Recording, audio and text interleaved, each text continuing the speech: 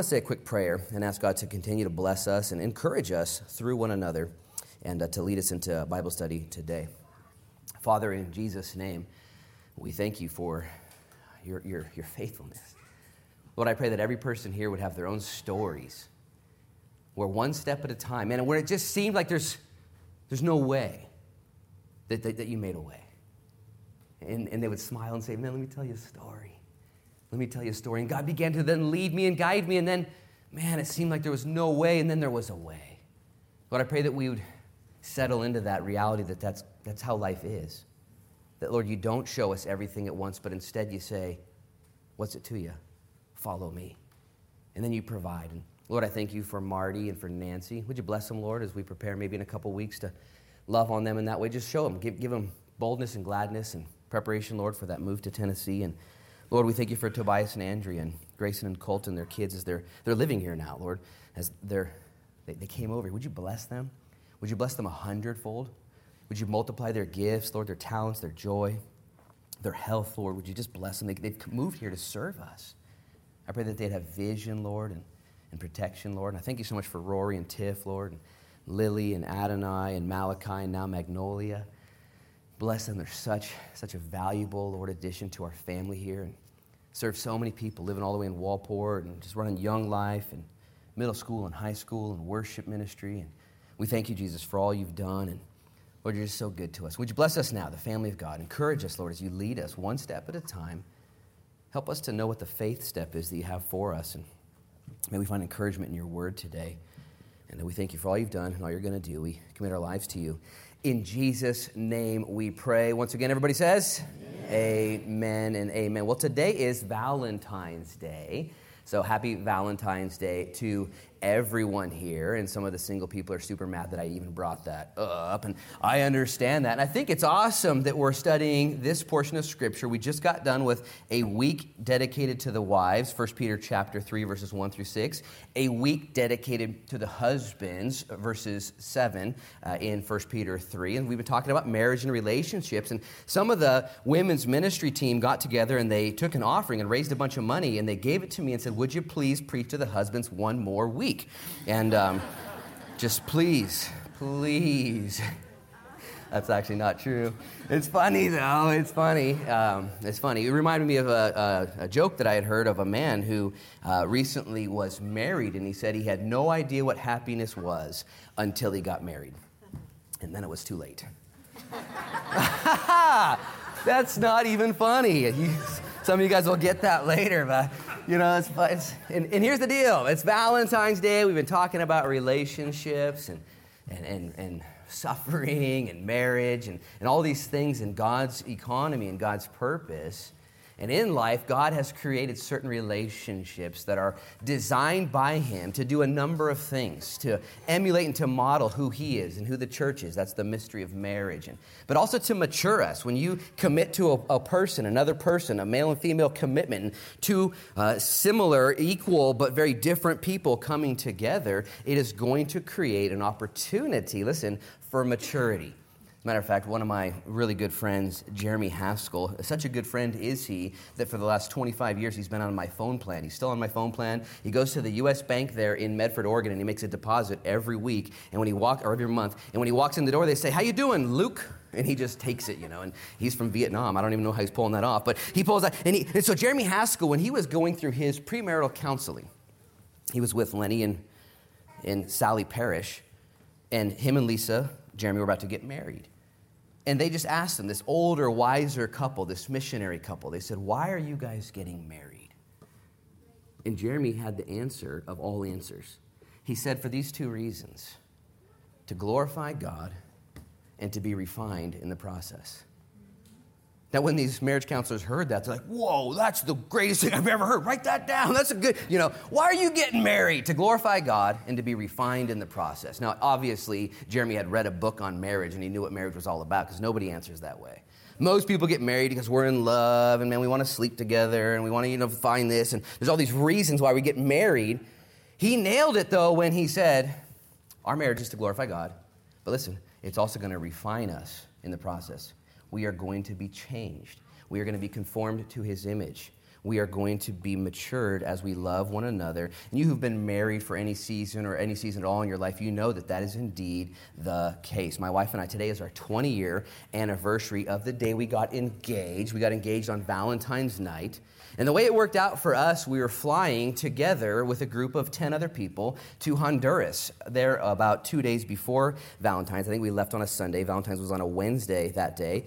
And as we were flying to Honduras to do a mission trip, I was the leader of the team, and this young 19-year-old girl had come along, and I'd fallen in love with her, and I had talked to her mother and everyone else that I was in submission to in my life, and I asked them for counsel and wisdom. Should I? Could I? Can I marry this girl? And everyone gave me green lights, even my mom sitting right there, and she'd never met Crystal, but she'd been praying for her for a while.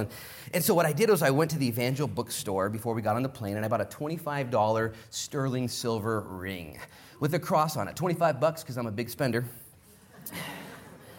I didn't know. Nobody told me how to do this stuff. So I bought a $25 ring, and I snuck some communion elements in my bag with me. And as we flew to Miami, I stole the blankets off of the Miami airplane and took them to San Salvador, El Salvador with me. And then we took another smaller plane to Honduras, and we jumped on a bus and drove up in the back of a dump truck to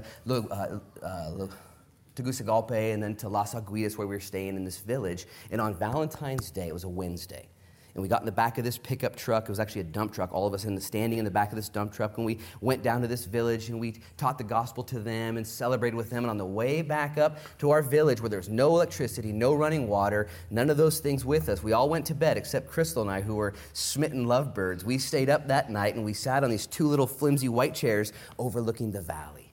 And I remember sitting there with her. It was pitch dark, couldn't see anything but the stars. And on Valentine's night, I began to explain to her out of Daniel chapter 9, how Daniel had received a vision from God, and yet he didn't know what it meant, and so he prayed and said, Lord, give me that understanding. And he prayed once, twice, thrice, 4, 5, 6, 2 weeks. 3 weeks had gone by, and he'd been praying, and on the 21st day, which was how many days we'd been dating, Daniel was visited by Gabriel, the messenger angel. And the angel said, here's the answer to your prayers, and he told him what he was looking for. So I used that as my segue point to then turn to my knee and kneel down. I said, Crystal, we've been praying for 21 days. Just 21 days. Guys, take note and make sure you at least triple that time. We prayed for 21 days. And I said, God has given me the answer. He has showed me what his will is. Crystal, would you follow me as I follow Christ? Would you be my wife? Would you marry me? Now, I couldn't see her face because it was pitch black. And when I asked her the question, about 15 minutes went by before she answered. It was actually about 10 seconds. But it seemed like forever, and I'm thinking to myself, I blew it. I rushed this too fast, too quick, and I had all these thoughts. In reality, what was going on is she was crying and gathering herself, and she answered, of course.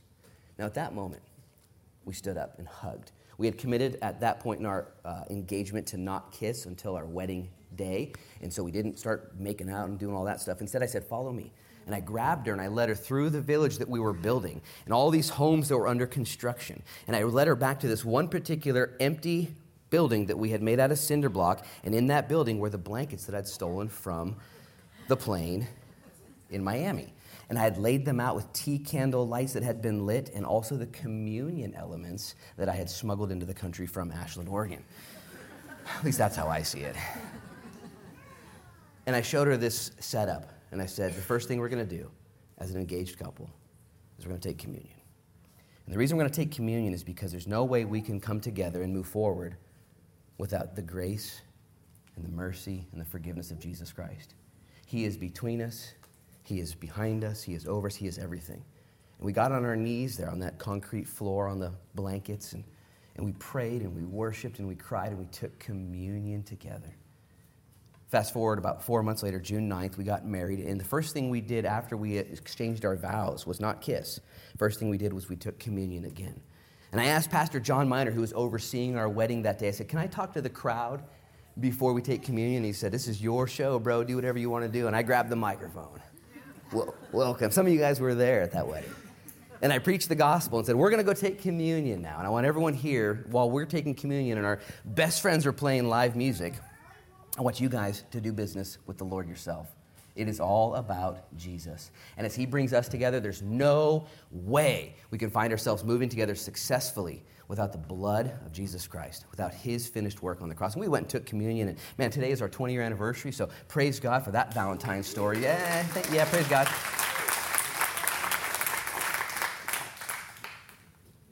And it reminds me of God's gift to his kids. And here on St. Valentine's Day, just quickly, St. Valentine was born in the late 2nd century, right around the year 200. He died on Valentine's Day, February 14th, 269. The guy that killed him was Claudius the Cruel. Kind of a cool name, but not a cool guy. Claudius the Cruel.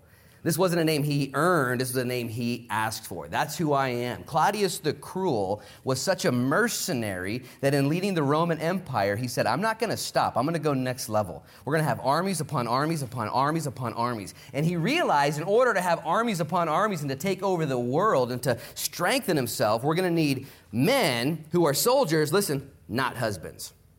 And so Claudius the Cruel came up with this idea. He said, you know what? No more marriage. No more engagement. No more love. No more weddings. Because I don't like husbands, I need soldiers. And so he outlawed and banished marriage.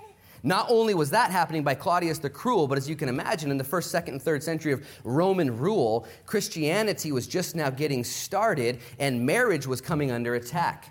All kinds of perversities were celebrated, and it was the norm. Pedophilia was on the rise, and it was practiced by many. All kinds of issues were on the table, and there was St. Valentine. True story. And St. Valentine said, you know what? I got to make a stand for what God has given to us in his word, in marriage. And so St. Valentine would perform secret weddings, secret marriages. Husbands and wives would come together in love, and he would wed them and tie their hands in knots and do all kinds of things and perform weddings and ceremonies. And he took a stand in a very dark age for what he considered Christian marriage, God's design, God's perfect gift to mankind. And he paid the ultimate price for it. It was found out that he was performing these secret marriages, and so they took him, and he was condemned to death by clubbing and then beheading. Which, by the way, next time you're looking for love while clubbing, no? Just remember St. Valentine. And he was clubbed to death and beheaded for what he believed in.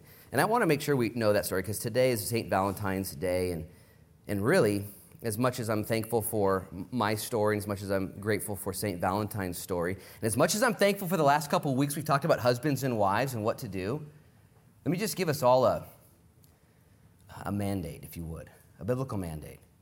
Each one of us have a stance and an opinion on what we believe with world social issues.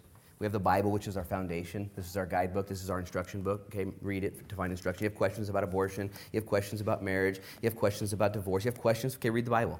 You have questions about forgiveness, questions about restoration, questions about grace and mercy. Read the Bible. But what I would implore you to do is, like St. Valentine, who took a stand for what he believed was right and pure and a gift from God, and it cost him his life. And while you may have a stance against abortion or against other types of perversions that are being presented in the world, let me say this to husbands and wives. May you more than anything, instead of fighting for justice and righteousness out there, can I just say, fight for your own marriage. Okay? Fight for your marriage. Fight for your friends' marriages. Be fierce to protect your marriage. Be fierce to pray for the people around you that are married. And I want you to hear this, because there are some who have a stance on things that is biblical and clear out there and for others and in those realms, but when it comes to your own practice, the gloves are off and there's just no activity and there's no fighting. And I just think it's easy to be opinionated and excited about other things. And one pastor put it this way. He said, if it doesn't work at home, it doesn't work. If what you believe in the ministry and what you propose and what you put on Facebook, and it's got to start at home. And I just want to encourage us to never stop fighting for what God has given to us. It's under attack. That's obvious. If I stood up here, though, and said marriage and sanctity of life and all these things are under attack and the attack's out there and I have nothing to do with it, I think I would probably be slowly picked off. There are things within my own life that God says, Luke, that's okay. Don't get so distracted in the log that's coming out of your brother's eye, the world and the chaos. Don't get so distracted. You got a speck in your own eye. Or is it the other way around? The speck and a log. Thank you. Appreciate you. And I think the Lord would have us to be those who are both serving others, but also checking in with ourselves. So, can I get an amen from somebody? Amen and amen. Well, let's take our Bibles now and let's read verses 8 through 12. We might go a little further, but I think we're going to get to verse 12 today. Peter now switches gears. Listen, he's been addressing husbands. He's been addressing wives.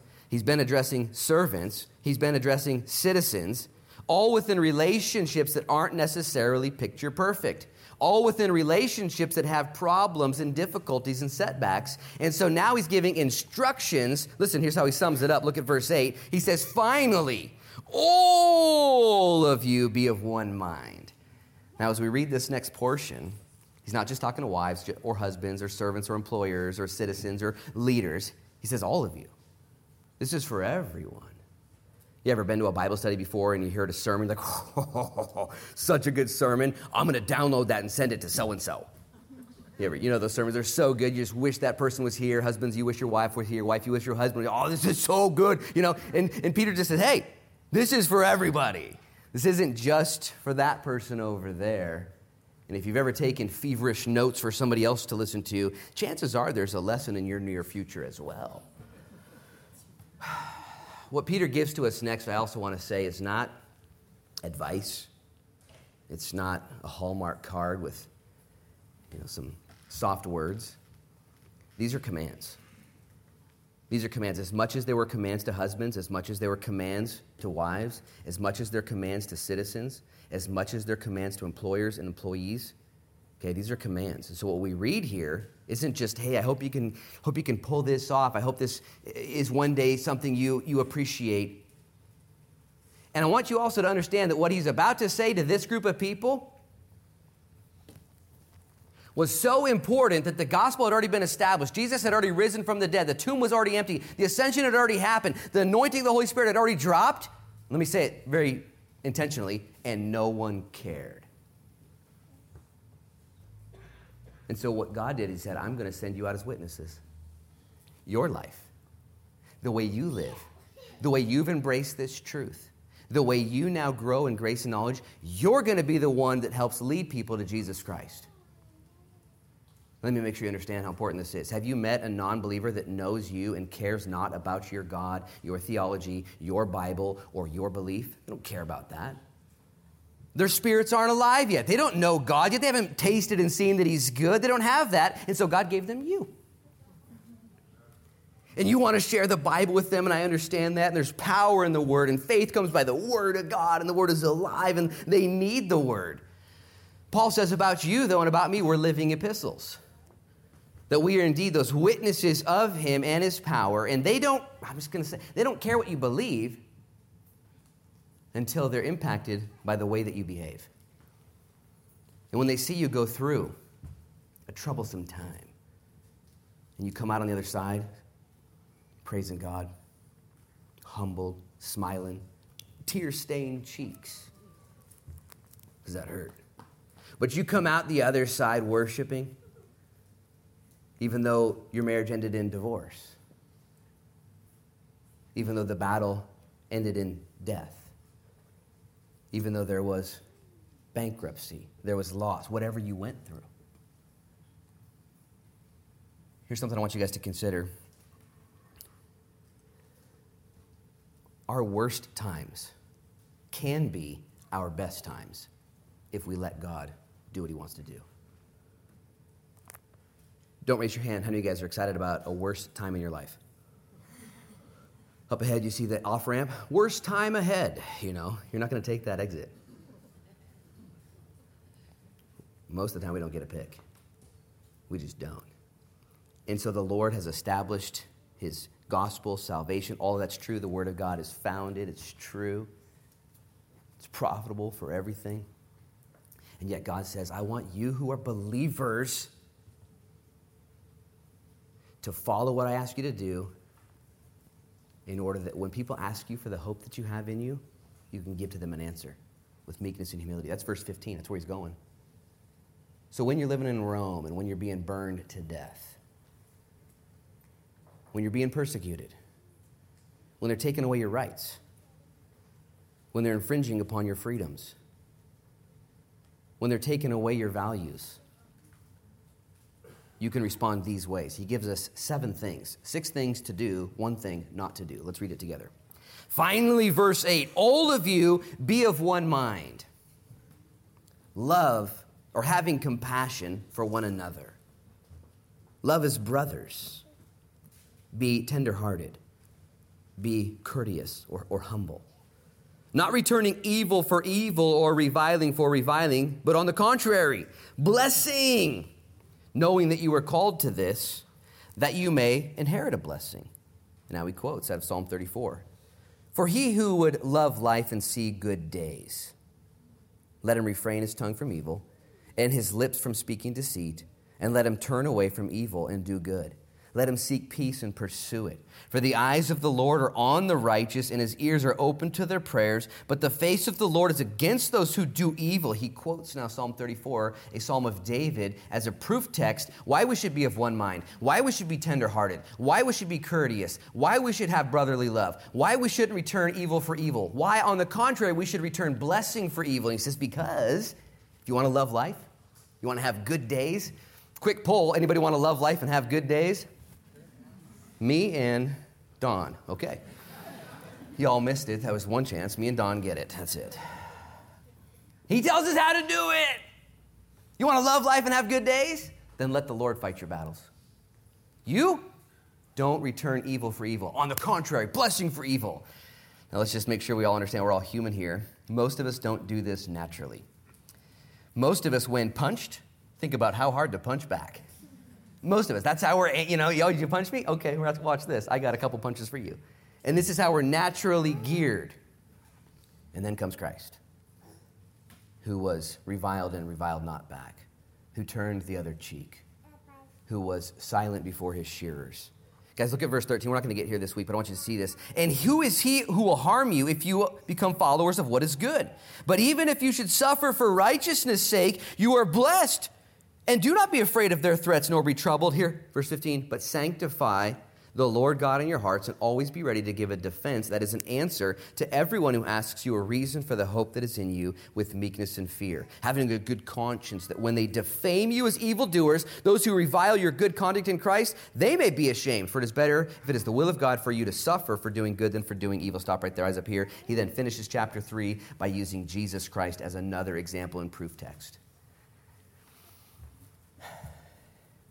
Peter the Apostle, writing to the church who was going through great persecution. The great persecution hadn't even begun yet. It was going to intensify. And so Peter says, people are going to ask you, verse 15, for the hope that lies within you. They're about to burn you and you're smiling, and they're going to say, why are you happy? They're about to take your belongings and you're giving them to them willingly and going to be arrested without complaint.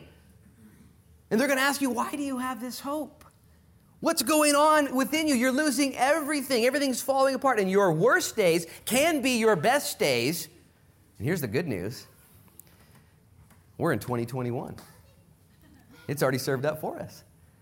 2020, how many of you guys would think that 2020 was like one of the worst years, some of the worst experiences you've ever been through as a country? I mean, this is the worst that you've ever been through. There's good news in that. Because as a believer, did you know that this is the worst it will ever be for you? It will never be worse for you after this life. For the non-believer, did you know that this is the best it will ever be? This is the best administration you'll ever get. This is the best economy a non-believer will ever live in. This is the best Super Bowl a non-believer will ever experience. And for the believer, though, this is the worst. It's only going to get better for us. After this life is going to be better than we could ever imagine. No eye has seen, no ear has heard, no mind has conceived the things that God has in store for us. That's not necessarily speaking about here. That's speaking about there. And so God says, okay, if it gets bad down here, here's what I want you to do. I want you, all of you, to be of one mind. I want you to be, that's the first thing he says. You guys can write these notes down. Put in there, there's little notes right there in front of you. He says, finally, I want you to be of one mind. And the way we can only do this together is if we find ourselves discovering the mind of God, which was revealed in the Word of God. How can we be of one mind without being in His Word? The answer is, you can't. But as we all read this book, we find ourselves being of one mind. Let me explain this to you. When I see a Christian at another church, or I see a car driving down the road with a little fish on the backside, or I'm traveling to another state, or I see a believer, my heart rejoices. Like, you're a believer? You mean you believe in the Word of God, and you believe in Jesus Christ, and the Trinity, and heaven and hell? You believe that? Yeah, I believe. Oh, that's so awesome. And now all of a sudden we're one mind. You know what we're not, though? We're not the exact same. Have you noticed this before? There are lots of diversities within the church of God, and the difference between unity and uniformity is vast. I want you guys to understand this. While there is unity within the body of Christ, there is not uniformity. Somebody say amen, please. There's not uniformity. The only place you're ever going to find unity and uniformity is in cults. Everyone does the same, believes the same, dresses the same, thinks the same, salts their eggs the same. Everyone's exactly the same. It's never, no diversity. Those are cults. But within Christianity, there is the ability to have one mind, okay, and a diverse body. Matter of fact, I have one brain. It's my epicenter. Everything happens up here. It's my government. All it's happening right here. But there's great diversity and freedom within my body. Same DNA, same goal, same connect, same bloodstream. Let me make sure you guys understand this. This is very important in your Christianity, that we be of one mind. We call this open-handed and closed-handed issues. There are open-handed issues within Christianity. That is how we align ourselves politically, how we align ourselves economically. Some of you guys have jobs that make lots of money, and you have a house here and a rental there. Some of you guys have taken the vow of poverty, and you live differently, and there's freedom in that. Some of you have lots of kids, some of you have no kids, some of you have a few kids. There's freedom in how you educate your kids and how you dress and how you entertain yourself. There's great freedom, and the Holy Spirit will walk with you down the road, and He'll say what's right or wrong, and He'll navigate you, but there is great liberty, and there is great freedom in the open-handed issues. There are, however, closed-handed issues. These are issues within Christianity that we as a church have established. These have no negotiation. That is that Jesus Christ is God, that there is no way to heaven except through Him, His death, burial, and resurrection. Hell is real. Heaven is real. The Bible is inerrant. It is God's Word. There's all these close-handed issues. And here's the cool thing. When you figure this out as a Christian, because I've been a Christian now for a little over 20 years, and I used to think there were more close-handed issues. Like, that's a close-handed issue. And with a closed hand, you can actually come up to somebody and pop them right in the face. Just kind of fight. And I actually will. I'll fight people over the closed-handed issues. But I've realized those closed-handed issues aren't as many as I once had thought. There's a lot more open-handed issues. And in an open-handed issue where you think differently than I do, and you live out your Christianity differently in the way you raise your kids or where you raise your life or how that works for you, you know what I can do with my hand? I can hold yours. We can be in fellowship. And you can worship Jesus without drums and without pianos and without sound systems and without lights. And you can have a church with pews and you can have all these other things. And you can have a pastor that wears a suit and tie. But to say that a pastor that doesn't wear a suit and tie or doesn't have a piano or doesn't have these things is not part of the church of God, that's a lack of understanding within our diversity. Be of one mind. This is a command. Peter is writing this to churches scattered. He says, guys, have the same mind. Don't be divided on these other issues. Here's a question I want you guys to ask. I'm going to ask you 7 questions today. Okay, write these down. Number 1 question, who do you need to be of one mind with right now, even if you don't agree on every issue? I want you to think about this. They do things differently. They love Jesus Christ. He's their Savior, their Messiah. They're forgiven. They're born again. They're filled with the same Holy Spirit. And yet they do things a little differently than you. Maybe they're picking fights. Listen, maybe you're picking fights. Peter starts out, no, be of one mind.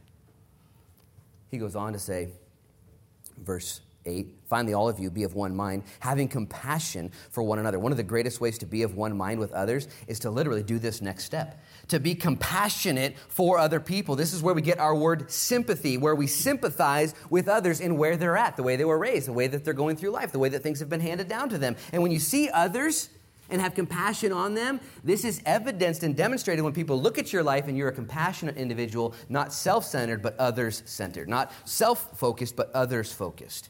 You don't need to raise your hands, but how many of you guys are pretty good at being self-centered and self-focused? Like you wake up and, thank you, and you think about yourself. Listen, Christianity is designed to get over yourself and to live and serve for others' good and for God's glory.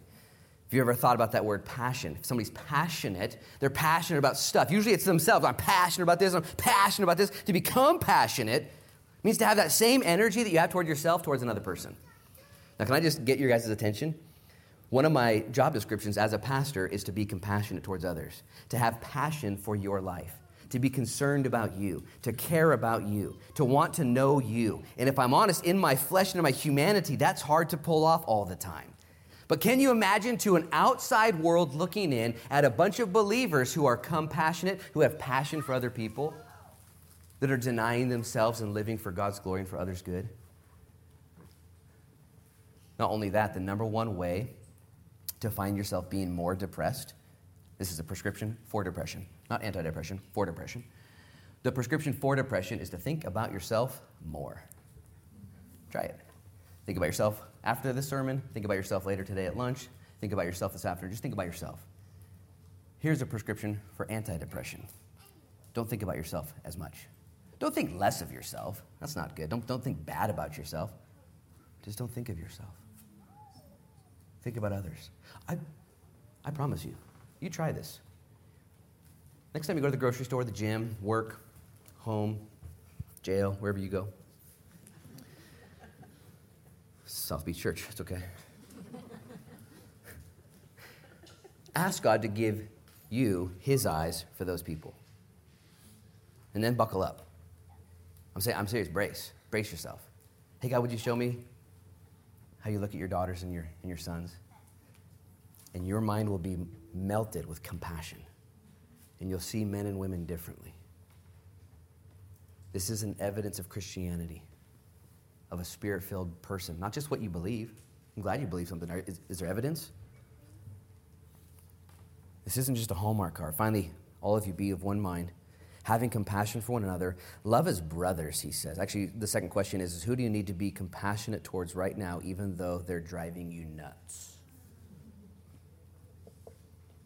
I heard some groans out there.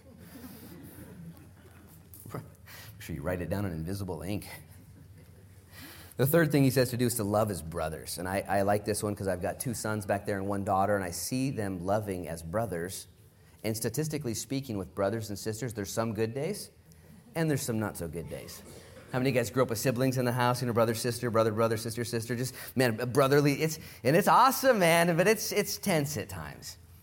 And let me go ahead and unpack this just a little bit. To love his brothers is pretty strong.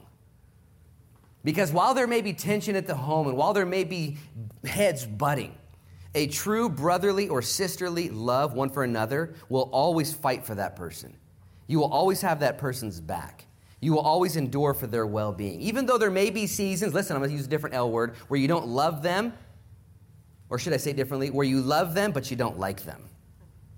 Do you guys know that it's okay at times to unconditionally love people in the body of Christ and in this world and still not like them for certain seasons? There's no commandments that say like your brother. It says love your brother. There's no commands that say love or like your enemy. The command says love your enemy. The two are different.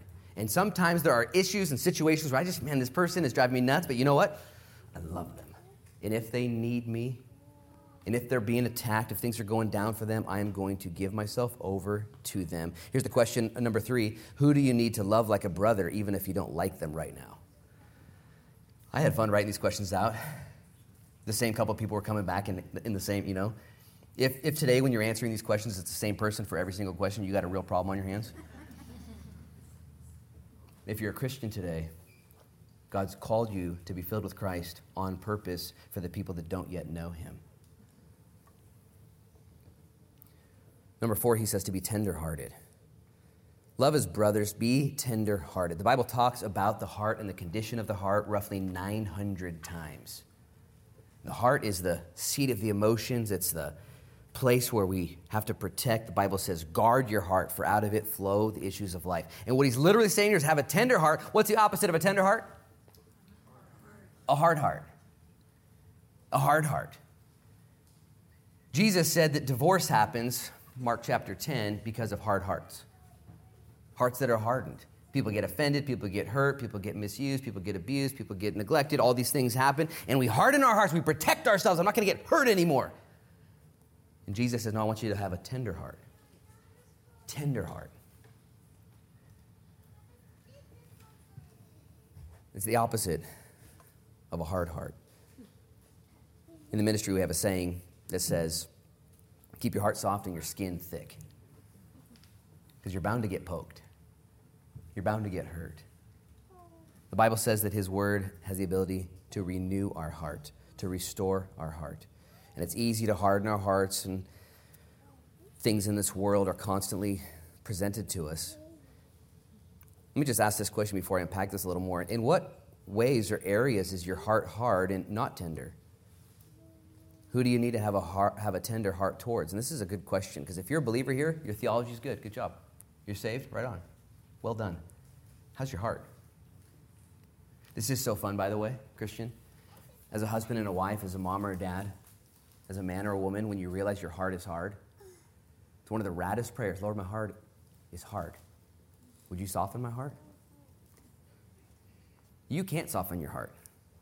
You can't even change your heart. It's deceitfully wicked, and above all else, who can know it? But you can change your mind. God won't change your mind, but he can change your heart. And if you humble yourself and change your mind, God will come in and he will change your heart. Do you need a softer heart today, a tender heart? Are there areas in your life where your heart is hardened due to what we would call information fatigue? We have so much information, so much going on. I don't think we're designed for this, by the way. CNN, Fox News, MSNBC, Facebook, Instagram. We're not designed. We cannot survive with phones and all this data. We're not designed. This is the last generation. We're going to self-implode. It's going to happen. Awesome. And here's what happens. Our hearts get hard. A mass shooting happens. Less than 10 people are killed. Barely makes the news. Tragedy happens all over the world. Injustice, poverty, homelessness, disease. And it's just so much going on. We've protected ourselves from social injustice. So the question on the table is what does your heart need to be tenderized towards? When you drive by there behind Starbucks and see the camp of homeless people, nowhere to go.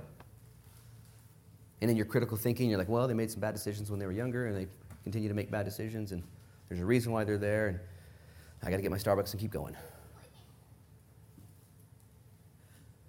Is your heart tender? Last night I was thinking some families of mine that have kids that haven't been even out of their house in months. They got nowhere to go. And a couple were brought to my mind, a couple kids were brought to my mind that I just started feeling real love for. And almost like spirit, the Spirit was saying, pray for this. Pray for these kids. Have tender heart. But it's easy to just keep going, isn't it? Peter is saying to the church that's about to get persecuted, have one mind, have brotherly love, be compassionate, and also be tender-hearted. He goes on to say in verse 9, actually, you guys have the question on the table, in what ways or areas is your heart not tender? Number 5, he says, be courteous or humble. Now, this, by the way, is a virtue that is not normal to humanity. It's not something we're born with. It's something that we're taught, something we learn, humility. In the Roman culture, humility and courteousness was not an established virtue. It wasn't something they celebrated. So when Christians began to be courteous and humble in Rome, it was intended to display heaven on earth. All these are real similar cousins, aren't they? Love and tenderheartedness, compassion, all these things. Here's the question. What areas do you need to be more humble or courteous, especially, listen, as a witness to those around you? I'm naturally kind of I'll use the P word, prideful guy. Naturally kind of just machismo. I'm a leader. And God challenges me to make sure that I'm leading in humility. Be humble. Be courteous. The Bible specifically says, esteem others better than yourself. This is so fun. When you walk in this Jesus style, looking at others, esteeming them as better, having compassion on them. He goes on now, the question on the table actually is what areas do you need to be more humble or courteous, especially as a witness to those around you? Number 6, he says, don't return evil for evil. Verse 9, not returning evil for evil or reviling for reviling. Now, this may be for some of you, some of us, one of the crowning moments of your Christianity, when you are reviled and you revile not back. Especially in this cancel culture, in this defense culture, when somebody says something about you, has a comment about you, makes a statement about you, has a rumor about you. If you're like me or like most people, when you're punched, you think about a punch back. How many of you guys are really good at comebacks? Somebody cuts you down and you have a comeback just like that. Okay, just so you know, having good comebacks is not a spiritual gift. Okay, not one of the spiritual gifts. Comebacks is not a spiritual gift. He says, don't revile when you're reviled against. Peter says, don't do that. I think this is a defining moment. I know it is for me. Last summer, I found myself going through a painful time. I had a friend, somebody I loved, somebody I cared for, and began to revile me. And as that happened, I wanted to revile back. I really did, but I found the Lord guiding me through it. Somebody had given me a book 20 years earlier called A Tale of Three Kings. And in A Tale of Three Kings, it's a tale of King David, King Saul, and King Absalom. And King David and King Saul and King Absalom. And Absalom is King David's son, but Saul is King David's predecessor. He's a king that came after, or should I say, he came before David, but he was after the throne to take it from David. And the Bible tells us the stories of King David, and King David and Saul threw spears at David and tried to kill him. And within this book, and I want you guys to pay attention to this when you're reviled, three things are revealed in this book, A Tale of Three Kings. Number one, when a spear is thrown at you, don't let it hit you. Don't let it hit you. Remember the story? King David would duck. Whoa! And he never got hit. Number two, don't pick up the spear. And number three, keep your mouth shut. And I'll tell you what, when you're reviled, when you're attacked, don't let it bother you.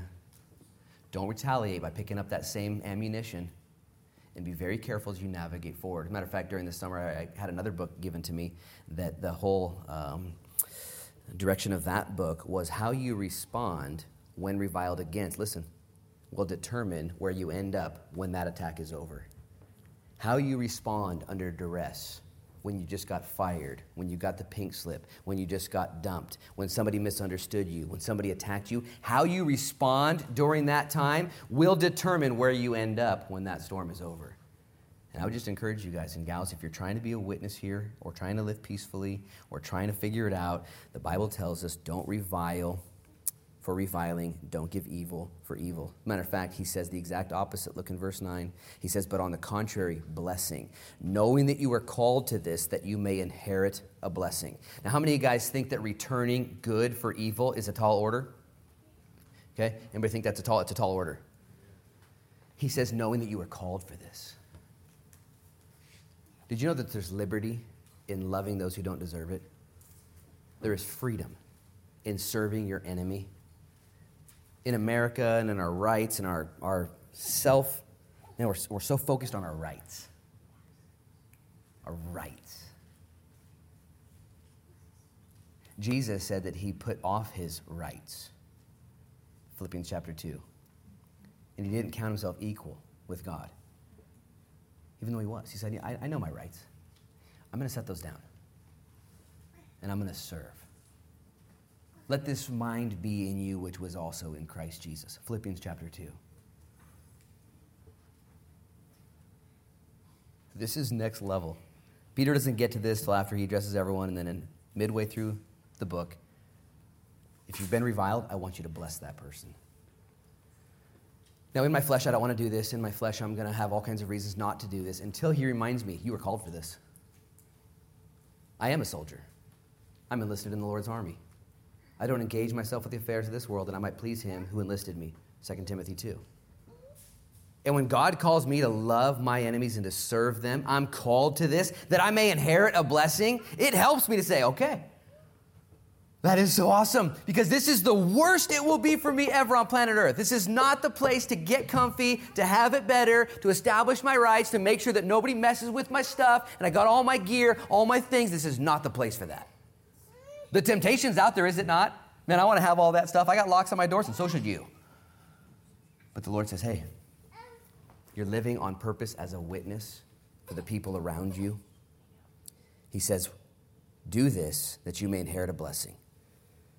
Let me give you 3 reasons to love others that don't love you back, to love others that could be your enemies, to pray for your enemies. Number 1, you do it for God's sake because he said to. Number 2, you do it for their sake because they need it. And number 3, you do it for your sake because there's an inheritance that comes along with serving those who have been evil toward you. How many of you guys want an inheritance when you get to heaven? Like you want to walk in and be like, oh, look at this. Don't lie to me. How many of you guys want that? You better want that. If you don't want that, I'll pray for you at the end of the service. That you may receive an inheritance. Does this excite anybody? I've got some enemies in my life. I've got some people that I just, I don't like that guy. I don't like that guy. Man, they hurt me, they offended me, they don't, and usually it's because they don't like me. It's like, how middle school are we? Like, you don't like me? Well, I don't like you even worse, you know. Welcome to middle school. Wouldn't it be awesome if we just said, dude, I'm going to serve you because God said to. I'm going to serve you because you need it. And I'm going to serve you because it's going to bring me an inheritance. There are 3 levels of response to humans. One is evil for good. That's satanic. One is good for good. Okay? That's human. And one is good for evil. And that's supernatural. Supernatural. These guys are going to die soon. There's no lawyers. There's no ACLU.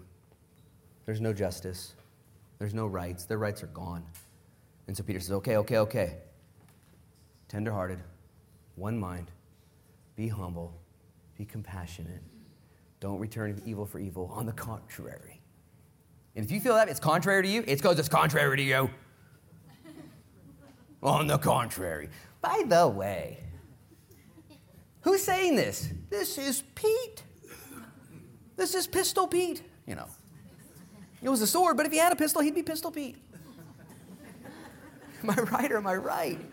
What's going on? Peter, Peter, pumpkin eater. He was cutting people's ears off and heads off and attacking people and mean-mugging his friends, telling Jesus all these other disciples are bozos, but me and you are going to run this thing till the wheels fall off. And, man, that guy was out of control until he had his life changed. And then he became Peter, the servant of God, who would be crucified upside down.